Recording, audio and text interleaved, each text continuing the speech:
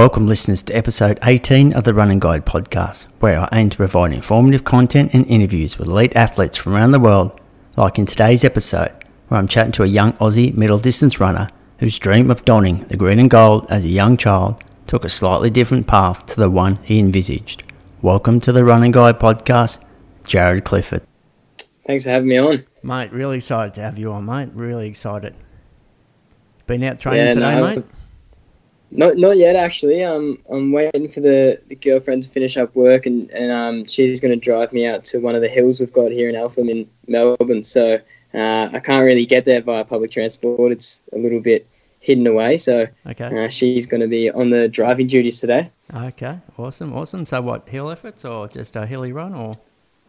Yeah, hill efforts. So they're short ones today. Usually we do long ones out there, but 290 seconds, 360 seconds and 630 seconds. So getting some speed for the domestic season. Sure. So that's on the road. It's not grass or sand or anything like that, or?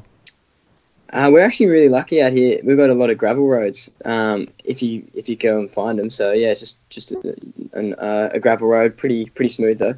Okay. Yep. Cool. And what, long run Sunday tomorrow or? Yeah, we usually head out to Westerfolds Park, and I'll have about 25k. Okay. Yep, cool.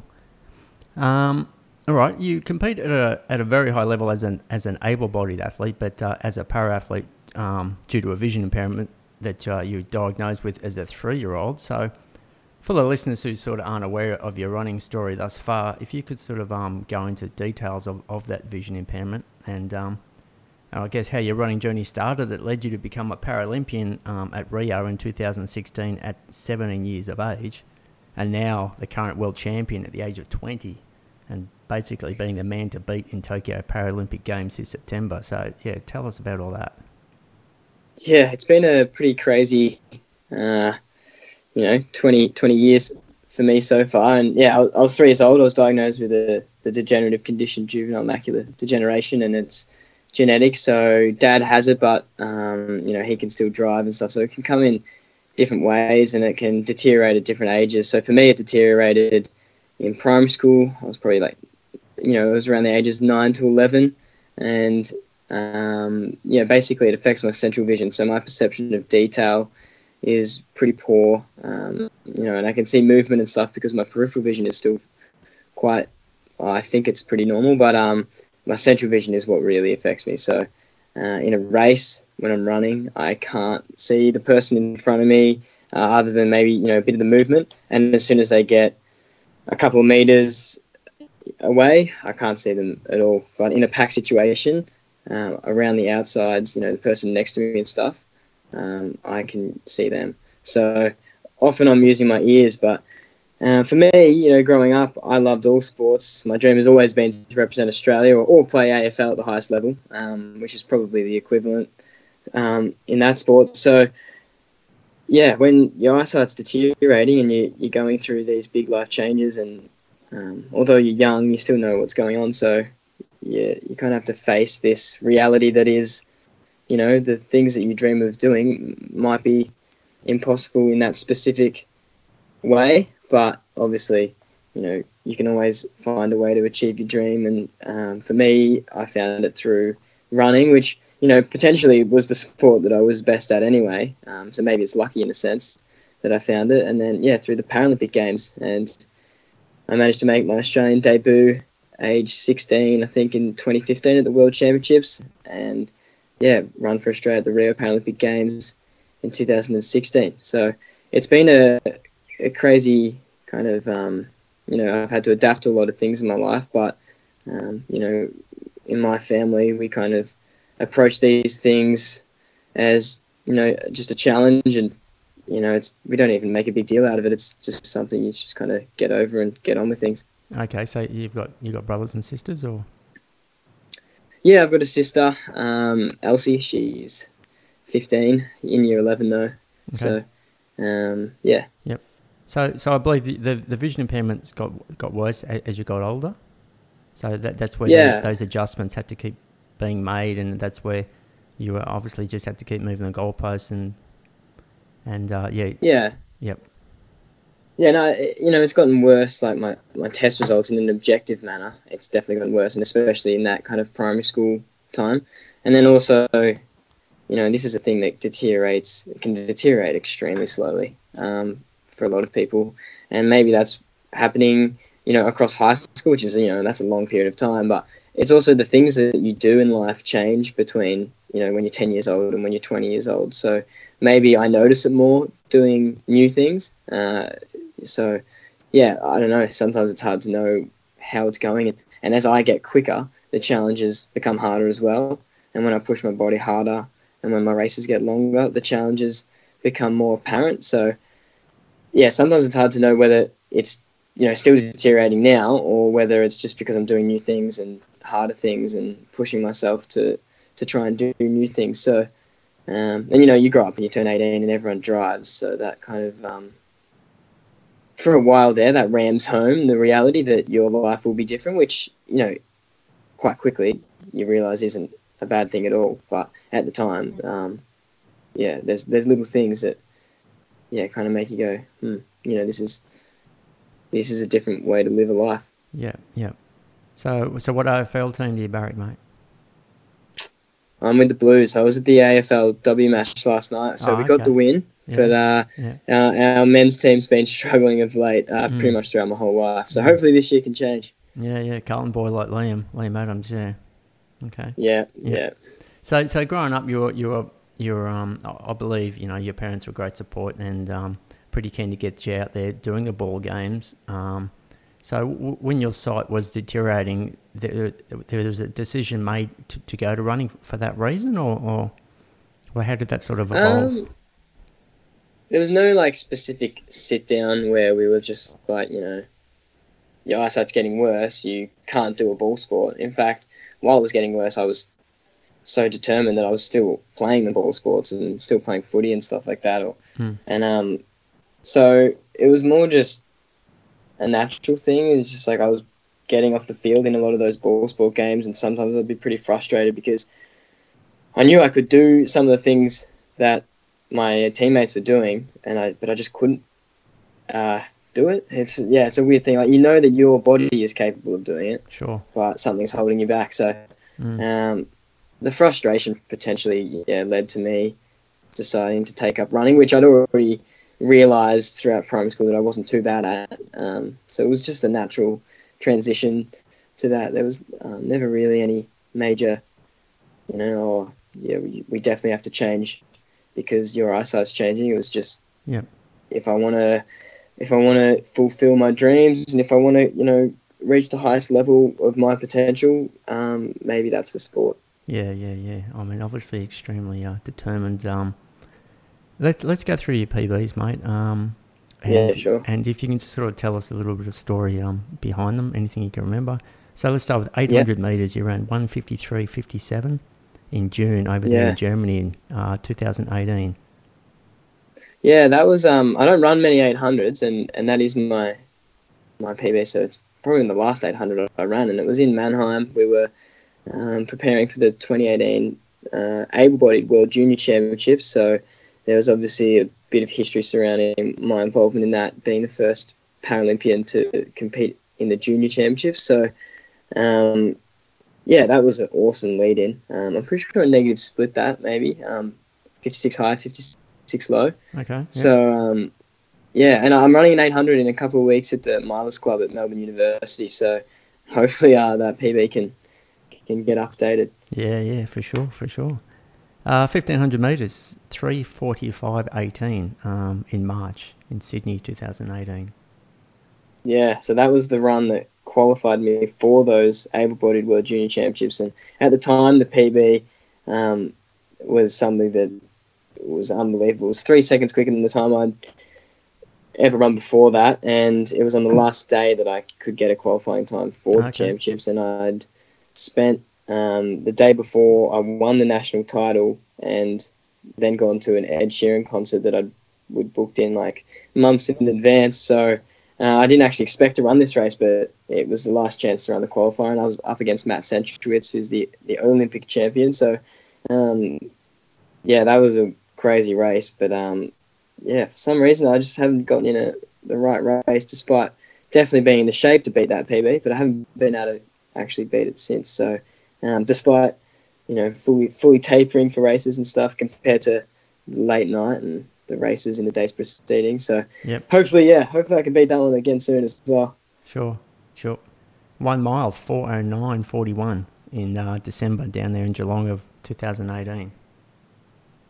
Yeah, it's not one of my better PBs. I think that's the curse of vision impairment. In terms of distances, the mile start line is probably the most brutal. Okay. And I don't tend to run them. The best one in Victoria is at the Melbourne Uni Miles Club, but that's the Victorian Champs. But it's usually too dark by the time they run it, so I usually miss that one. But yeah, maybe one day I'll get in the mile. Sure. And this 3,000 metre, 8:15:97.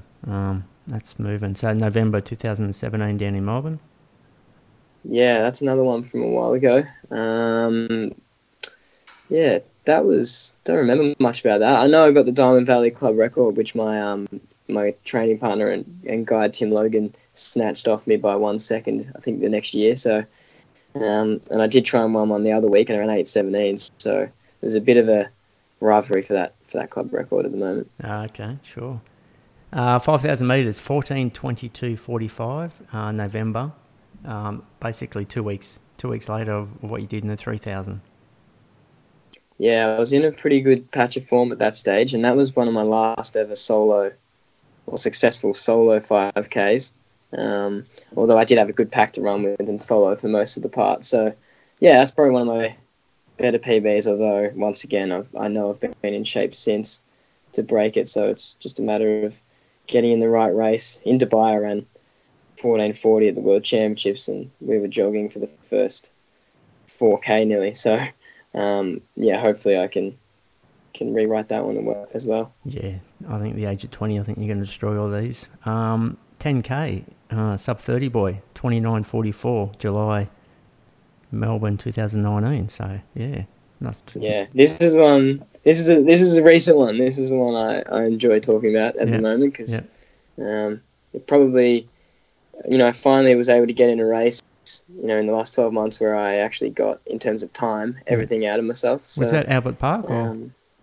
Yeah, that was the Albert Park one. Yeah. So I think I came 7th in the race, and my guide, Tim Logan, was actually in the race himself. So instead of using guides for that race, Athletics Victoria hooked me up with a bike guide who rode right next to me and had to keep telling me to change my trajectory around corners because I was going to hit the cones, and the bike would guide me into each hairpin bend. So that was a pretty interesting thing, and it worked pretty well, I thought. Obviously, yeah, so I ran pretty well there, and first and only time so far I've used a bike as a guide. Okay, yep. Look, before we go into detail about the major champs, if we could sort of discuss the guide and tether logistics. So starting with the guide, I see you run without a guide in the 1,500 metres, but with a guide in the 5,000 metres. You can sort of explain why that's the case, and then just give us a rundown on the tether. Yeah. So first of all, it's feasibility. So the 1,500 metres, I'm only allowed to use one guide, and a guide runner would have to run in lane 2, be able to speak to me the whole time to get the benefits out. So, and they'd have to stay in sync with me. They'd have to change pace in a split second, simultaneously with myself. So it's at the speeds that I'm running at, or closing at in the last 400 metres. The people in Australia that could guide me, they have their own careers doing Olympic events, and the Paralympic Games isn't really on their radar, and quite fairly. So for the 5K, I'm allowed 2 guides, so that really opens it up to who could possibly help me, and because I only have to run half the distance, and yeah, so that's pretty much why one and not the other. In terms of why the guide, it's pretty much like, obviously there's you train for something for 4 years, a lifetime even. So you just kind of want to get rid of any risk. So in terms of getting from point A to point B, obviously I can do it, although the guide does get rid of that risk. But it's a tactical race, and a lot of the time, although I can get from point A to point B in a race, I have no idea what position I'm coming. I have no idea how many laps to go in a 5K, especially when it's when you're really cooked and it's hard to count. And I don't know what pace I'm going as well, so I don't know how to gauge my effort. So all of that, a guide can relay to me if they're running alongside me. They can give me that information. So pretty much that is the main reason, a tactical, tactical kind of. So you don't have to use two guides in the 5,000. You just choose to use two. You could use one if you had to. Yeah, you could use one. Okay. But once again, to use one, I'd probably need someone that is knocking on the door of the Olympic Games team. Sure. And the tether, tell us about that.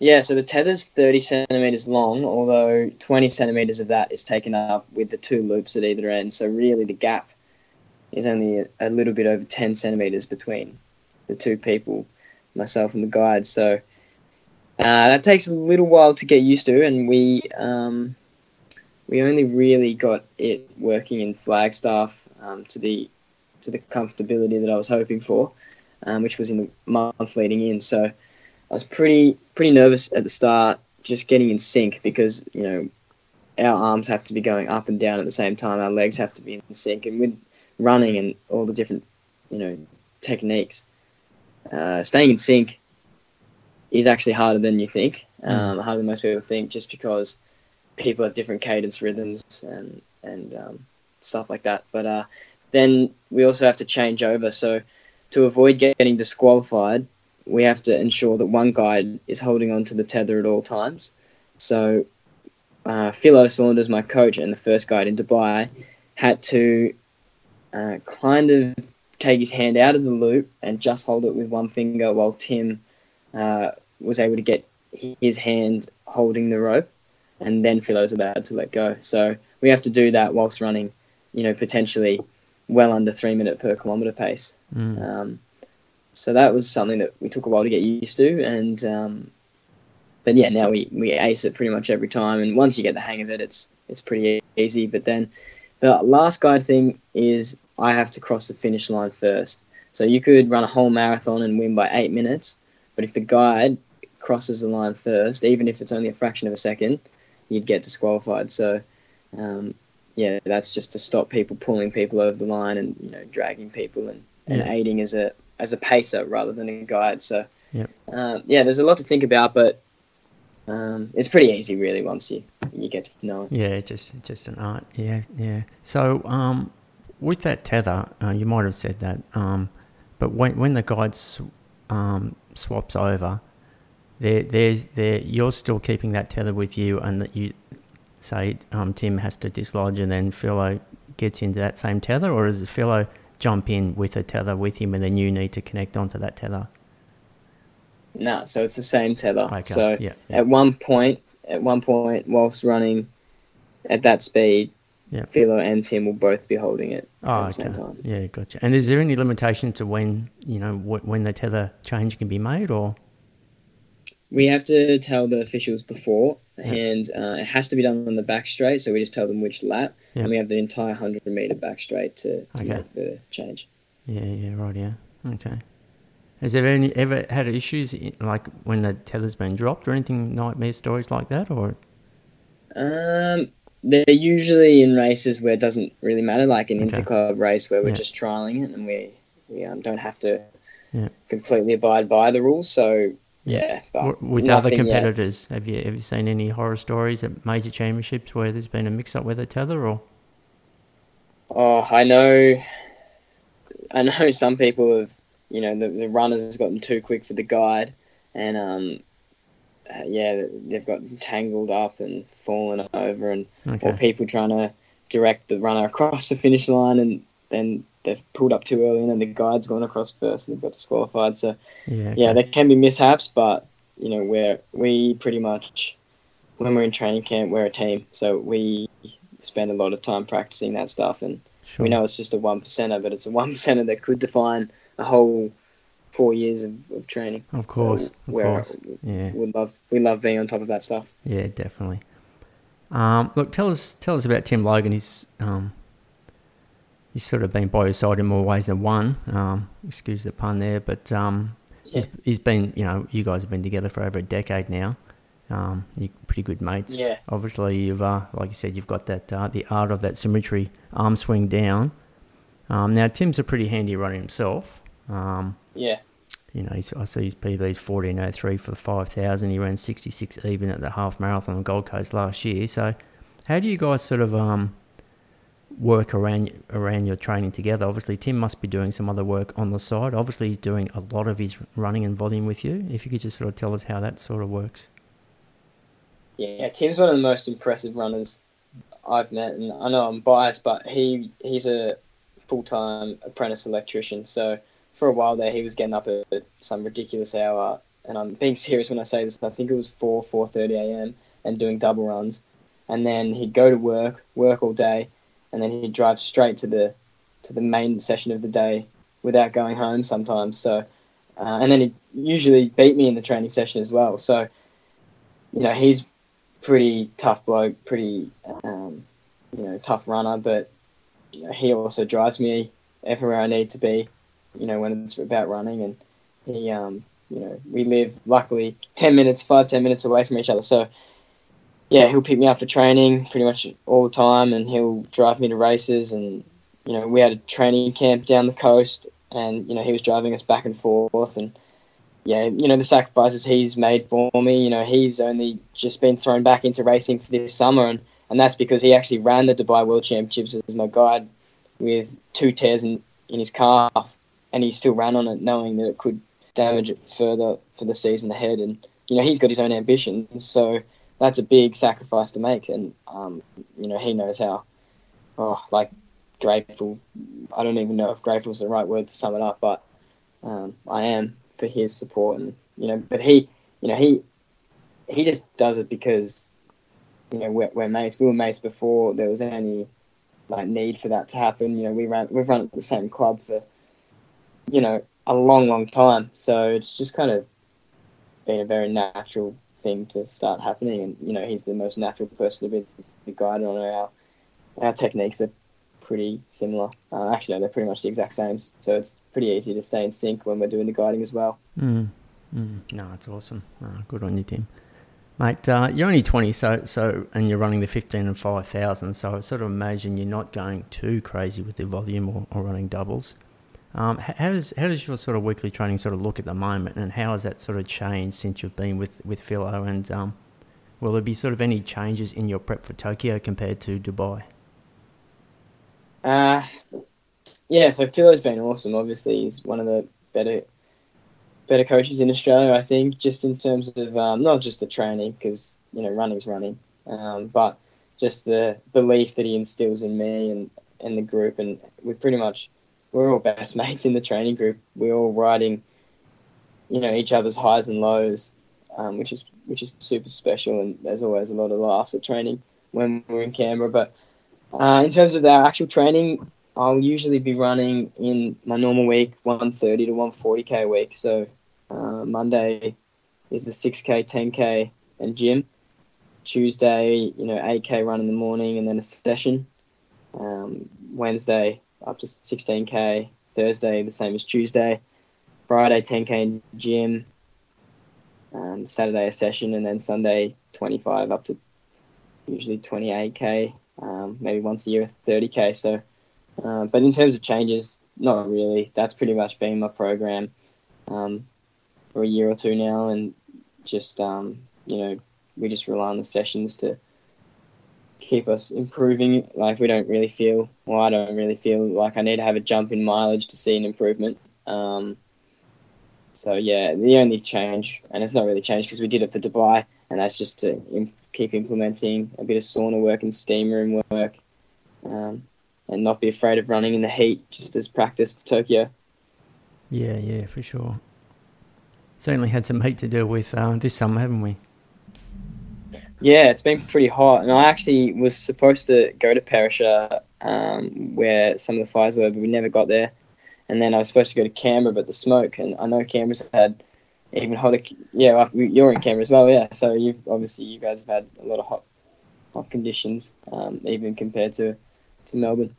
Yeah, it's one that we want to forget. Just, I mean, luckily we weren't, the bushfire didn't come through this time, but yeah, certainly a lot of Yeah, smoke to deal with. And yeah, pretty keen for it all to finish. We've got hopefully a lot of rain coming this weekend, and yeah, hopefully we're yeah, done with it. sweet. Yeah. Yeah, All right, that let's would be go nice. to the major champs, mate. 2016 Rio. Now, you were 17 years old. Were you still at school at that stage? Yeah. So I didn't finish school until 2018. Oh So wow. Okay. yeah, So Paralympian and I believe school captain as well. yeah, I Mate, you're was, putting the which is pressure on pretty the other funny. kids there, mate. You got, come on. Yeah, no. It was good fun that year. Yeah. And the major champs was pretty awesome, and I went to Flagstaff for the first time before that one. So, and yeah, I saw the rewards with the bronze medal in the 1500. Yeah. So at Rio, you finished seventh in the 15 and the 5,000. Is that right? Yeah, Yeah. yeah, that's Yeah. right. Yeah. And the Yeah, 5,000, there was a PB at the time, 15:06:64. yeah, yeah. Yeah. That Yeah. was yeah, and I hadn't really done a heap of running leading into the champs. I saw back for the month leading in, just after trying to qualify for the championships. I had to run 3 races in the last 3 days Yeah. of the qualifying period, or something crazy like that. So Yeah. to run a PB in the 5K I was pretty stoked to be able to do that. Yeah, for sure. And what was the whole experience of Rio, mate? Must have blown you away. Yeah, Rio's incredible. Yeah.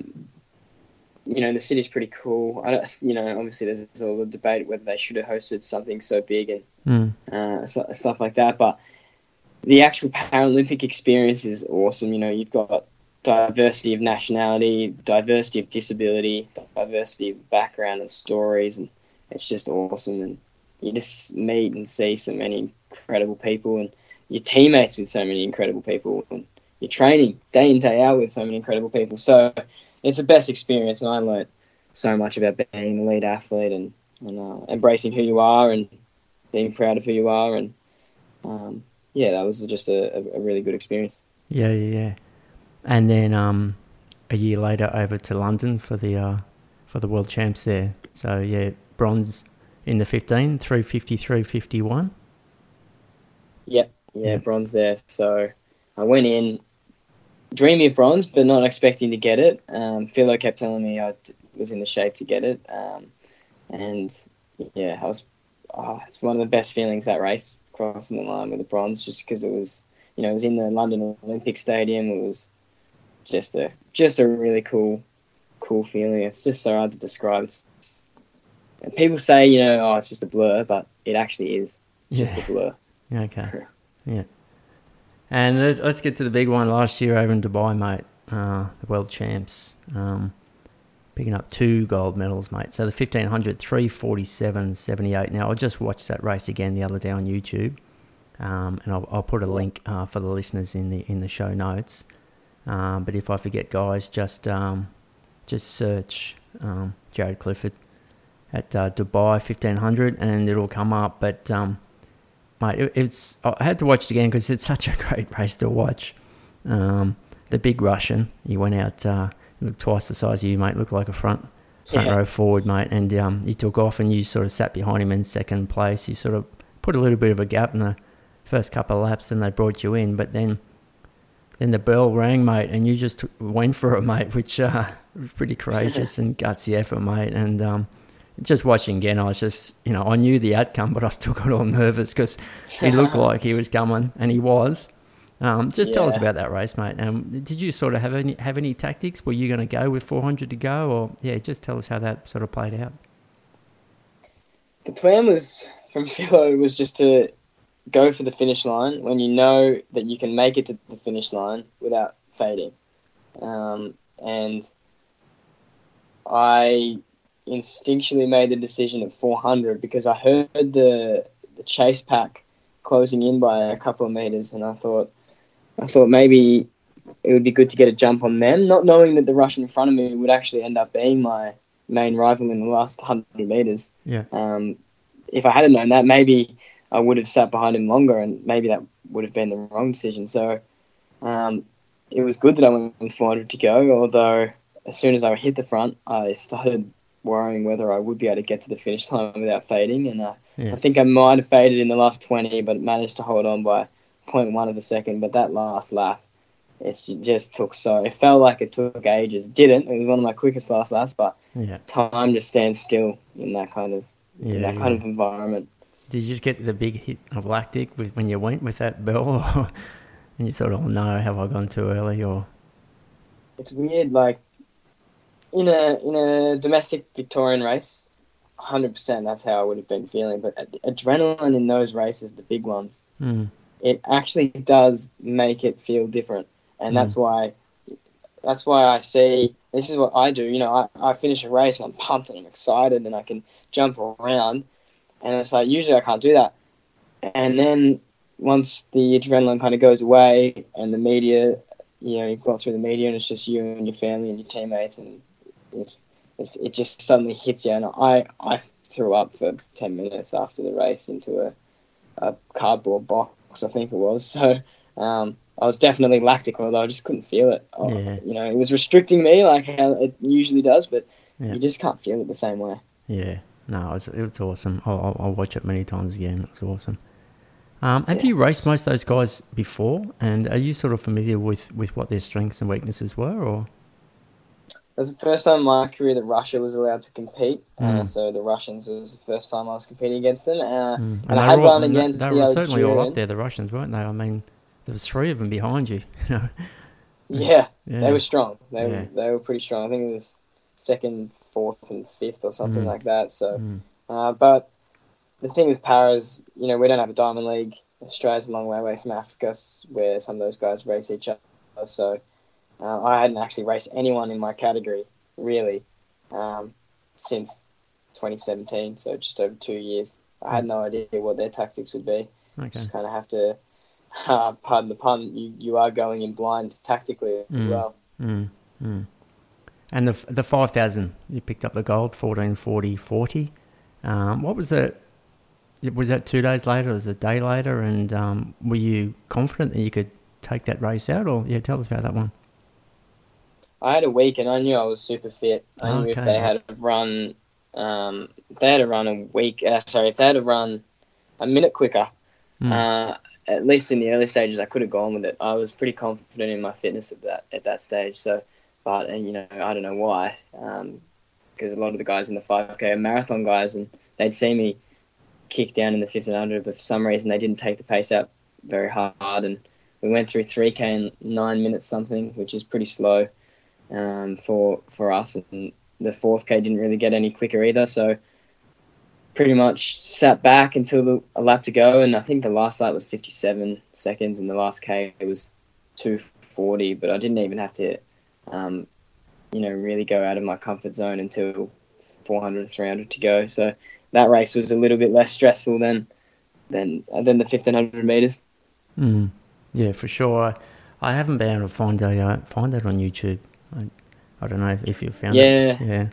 I'll send you a link. I think Okay. I've got it somewhere. Yeah. Yeah, for sure. And yeah, Dion Kenzie, he picked up the bronze there. He was the reigning world champion there in the T38 category of the 1500, but he picked up the bronze there. So that's I see 3 podiums and 3 consecutive world champs. So he did well. And Yeah.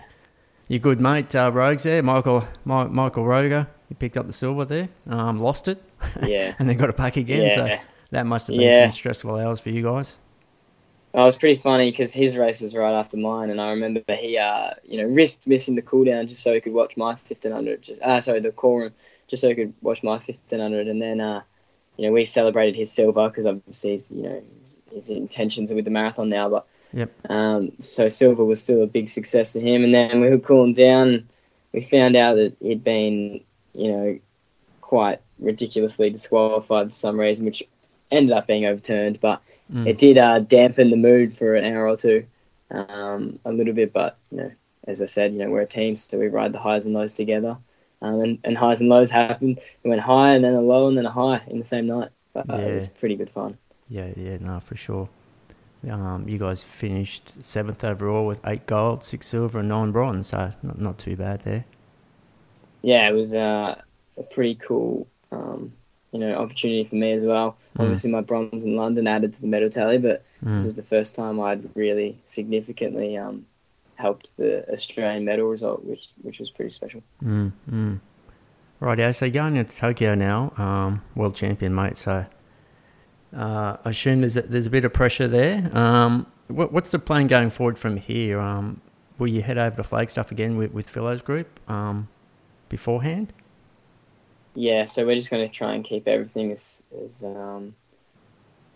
routine as normal. So most years we do go to Flagstaff for a month before our major kind of Australian winter peak, which northern summer. So we'll go to Flagstaff in July, come back to Cairns for 1 week, and then head over to Tokyo a couple of days before the race, and then it's go time. Pretty much the thing that I've been thinking about every single run for as soon as the Rio Games are over. So all the pressure though is I actually perform better under pressure. That's what I found. So and also I think that whole thought process around thinking that you perform under pressure also helps. So I actually am really looking forward to it, and I'm not scared of voicing my goals, which are to try and win 2 gold medals. Obviously, 1 I'll be stoked with. So, but yeah, the dream is to win 2 again. Yeah, and what's the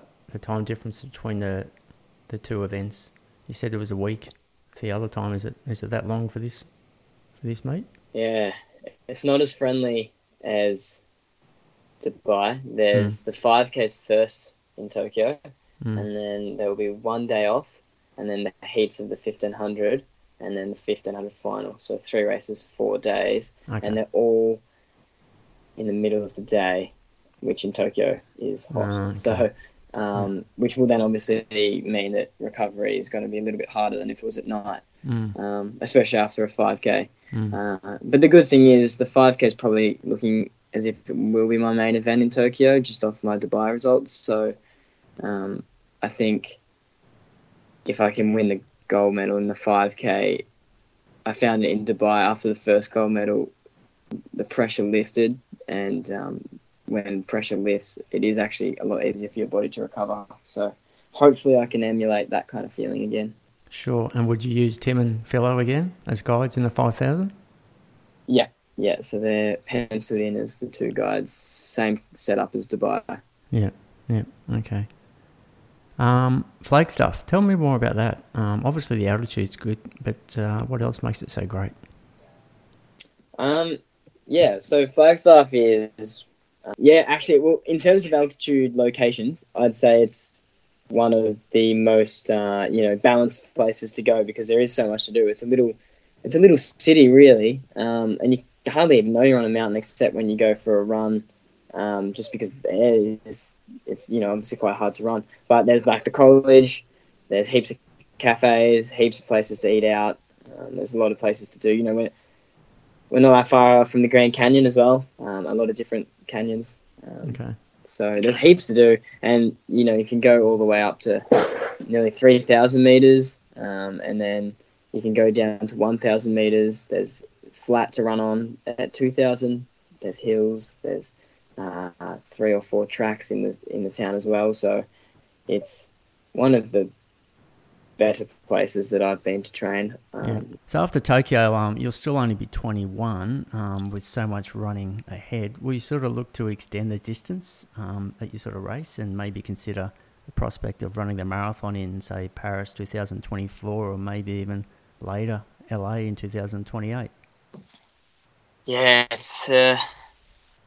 I love the marathon. I love the whole idea around it, and I definitely want to run them. 2028, I reckon that's a lock in, but 2024 is still something that I haven't ruled out, and I think we'll just have to see how I perform on the track in Tokyo. And there is also the option to focus on the track for 2024, but also have a marathon because obviously it's at the end of the games, so it won't hurt my track chances to just have a dip and see how it goes. Is there a 10,000 event for your category? Or? Nah, so just the 15 and the 5 for me, and then Okay. straight up to the marathon. Oh, gotcha. Right. Yeah. Yeah, but yeah, I wouldn't rule out trying to do the track races and the marathon in 2024 and see how that goes. But Yeah. the main focus for a marathon in terms of the marathon being the priority is probably 2028. Yeah. Yeah. I have heard that there's going to be some of the majors going to be doing marathons for Paralympics. Is that true? Para athletes, I should say. Yeah, yeah. London's been doing it for years, Okay. and Boston is doing it. I think potentially my training partner Michael Roger. I'm not sure if he's doing it, but I know he's been invited. So yeah, it's awesome where it's going, and hopefully by the time I'm running them, year in year out, there's a para athletics scene established, which will be awesome. Yeah, for sure. Look, you're a very talented and avid writer, mate. Where did that sort of interest come from? And are you sort of still involved in writing articles and blogging? So I write for Runners Tribe occasionally, and obviously with 2020, there's a lot that's going on, and it's hard to write all the time. And obviously, when I write, I get quite invested in the people that I'm writing about and their stories. So sometimes that can be draining, but I'd love to get back into it a lot more, and I think it's something that I'm pretty passionate about, and something, I just like telling people stories, and it's a place where I'm definitely headed down. So we'll have to see after Tokyo, but it's so hard to think past August at the moment. Yeah, no, for sure, mate. Keep your focus there. Do you mind if I read an article that you wrote for Runners Tribe back in May 2018, and that was about Josh Harris, who was a former guest on the show, relating to his 2017 World Marathon Champs, mate. It just sounds great. Hopefully, mate, I don't make a meal of it. Nah, that's okay. All right, yeah, here we go. Dreams and nightmares are conflicting phenomena. One is what we endeavour for, the reason for the toil. The other is simply what we hope never takes place, the dreaded disaster. In running, they are untamed beasts, bestowed with unbridled power, willfully determining the fates of those brave enough to throw their hat in the ring. It is the nightmares which become the creators of fear, of the moments cast in the shadow of bleak and brutal despair. It is truth and possibility embedded in nightmares that renders running such a precarious pursuit. It is true that running can be cruel. Standing atop London's iconic Tower Bridge, Josh Harris understood the candour of this statement. Emblazoned on a ceiling of unabated blue, the sun beamed down expectantly on the mighty River Thames. The noise from the crowd lining the city's ancient street rose and fell with zealous gusto. The 2017 World Championship Marathon was preparing to embark on a meandering journey. For many, the day would witness their success, their reward at the end of a long road of sacrifice. However, for one runner, things would be different. On that day, Josh Harris would simultaneously live both his dream and nightmare. Mate, it's a great read, and you're extremely talented with putting words together. Thank you. Yeah, no, thank you. Really yeah, good. And Josh's story was just one that, as I said, I'm invested in the stories I tell, and his was just one that was just so incredible, and that whole thing about your dream and nightmare, and for him that was true. So and I love telling people stories, so it's definitely something that I want to do in the future. No, you should, mate. You're a talented man. Look, para athletes like Dylan Alcott and Kurt Fernley have sort of done an incredible job at raising the awareness, I guess, and creating conversation around chasing your dreams and having belief in yourself, regardless of what physical limitations you sort of dealt with. I can only imagine you sort of use those guys as a huge role model in your journey for motivation. Would that be right? Yeah, Kurt and Dylan are doing incredible things, and Matty De Rosario as well now, and fellow vision impaired athletes like Russell Short, who's a shot putter, and Chad Paris, who's a 100-meter runner. So they're all people that I've looked up to, and how hard they work, and how they're not just incredible athletes, but they're changing the way people perceive disability. It's something that I want to get into for sure. And once I hopefully do well in Tokyo, and potentially that platform will become even better for me to be able to impact others and help others. Yeah, I mean, I guess looking from that side is that obviously you're out there for your personal goals and winning world championships and Paralympic medals and that, but understanding that also brings awareness to it, doesn't it? So I guess and you can take that on board, and I know I think you do a bit of public speaking or seminars, do you? Or Yeah. So yeah. I've been doing a few. One of my most recent ones was at Toyota too. So I'm starting to get into that area, which is pretty cool and pretty exciting, and I'm really enjoying it. So if anyone listening is interested, let me know. Yeah. Okay, for sure. I'll whack some. I'll chat to you later, but I'll whack some links down below in the show details. Yep, Mate, perfect. were you down at Lakeside on Thursday night watching the boys and girls get around? Yep. Yeah, I was. There was some pretty good racing. I enjoyed it quite a lot. Yeah, no. Stewie and Jess are just incredible, aren't they? Yes, they are. They're just both dominant, and I thought Sam McEntee's performance was pretty gutsy as well. Yep, for sure, mate. I know. Things are looking really good. All right, mate, before we finish up, is there anything else that you'd like to sort of add to the conversation that I haven't covered?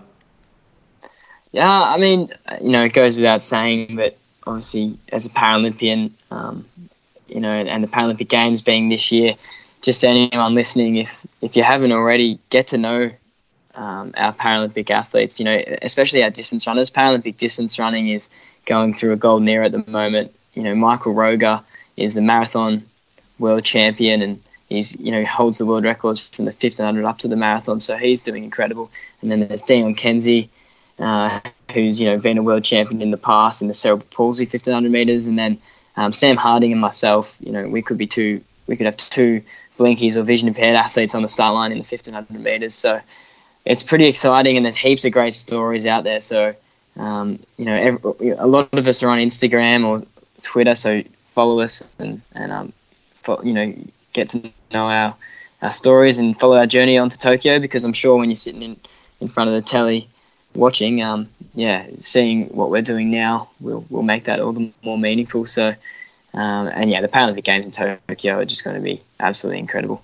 No, fantastic. No, well said, mate. No, we're all looking forward to it. We love Olympic year, definitely. Mate, it's one of the better years. It is, and all the stories and all the journeys and all the pathways people are on to get there, and we need to hear more of those stories in able-bodied and the para athletes. Yeah, mate. Thanks so much for being a guest on the Run and Guide podcast. And sort of no worries, sharing your inspiring story thus far with, I guess, many more incredible chapters to come, mate. So, look, all the best in your prep for Tokyo. I'm sure you're going to smash it, but we'll be extremely proud, whatever the result is for yourself and the rest of the Aussie team, mate. Yeah, no, thank you very much, and thanks for having me on. No, thank you very much, Jaryd. All the best, mate. Thank you. Cheers, mate. Okay, guys, thanks again for listening to the Run and Guide podcast. Follow along if you haven't already. Check out the links in the show notes below. Over to some of Jaryd's socials there. Follow him along on the rest of his journey. Give it a thumbs up if you're enjoying what I'm providing, and leave some ratings over there at iTunes or Apple Podcasts. Thanks, guys. Stay safe.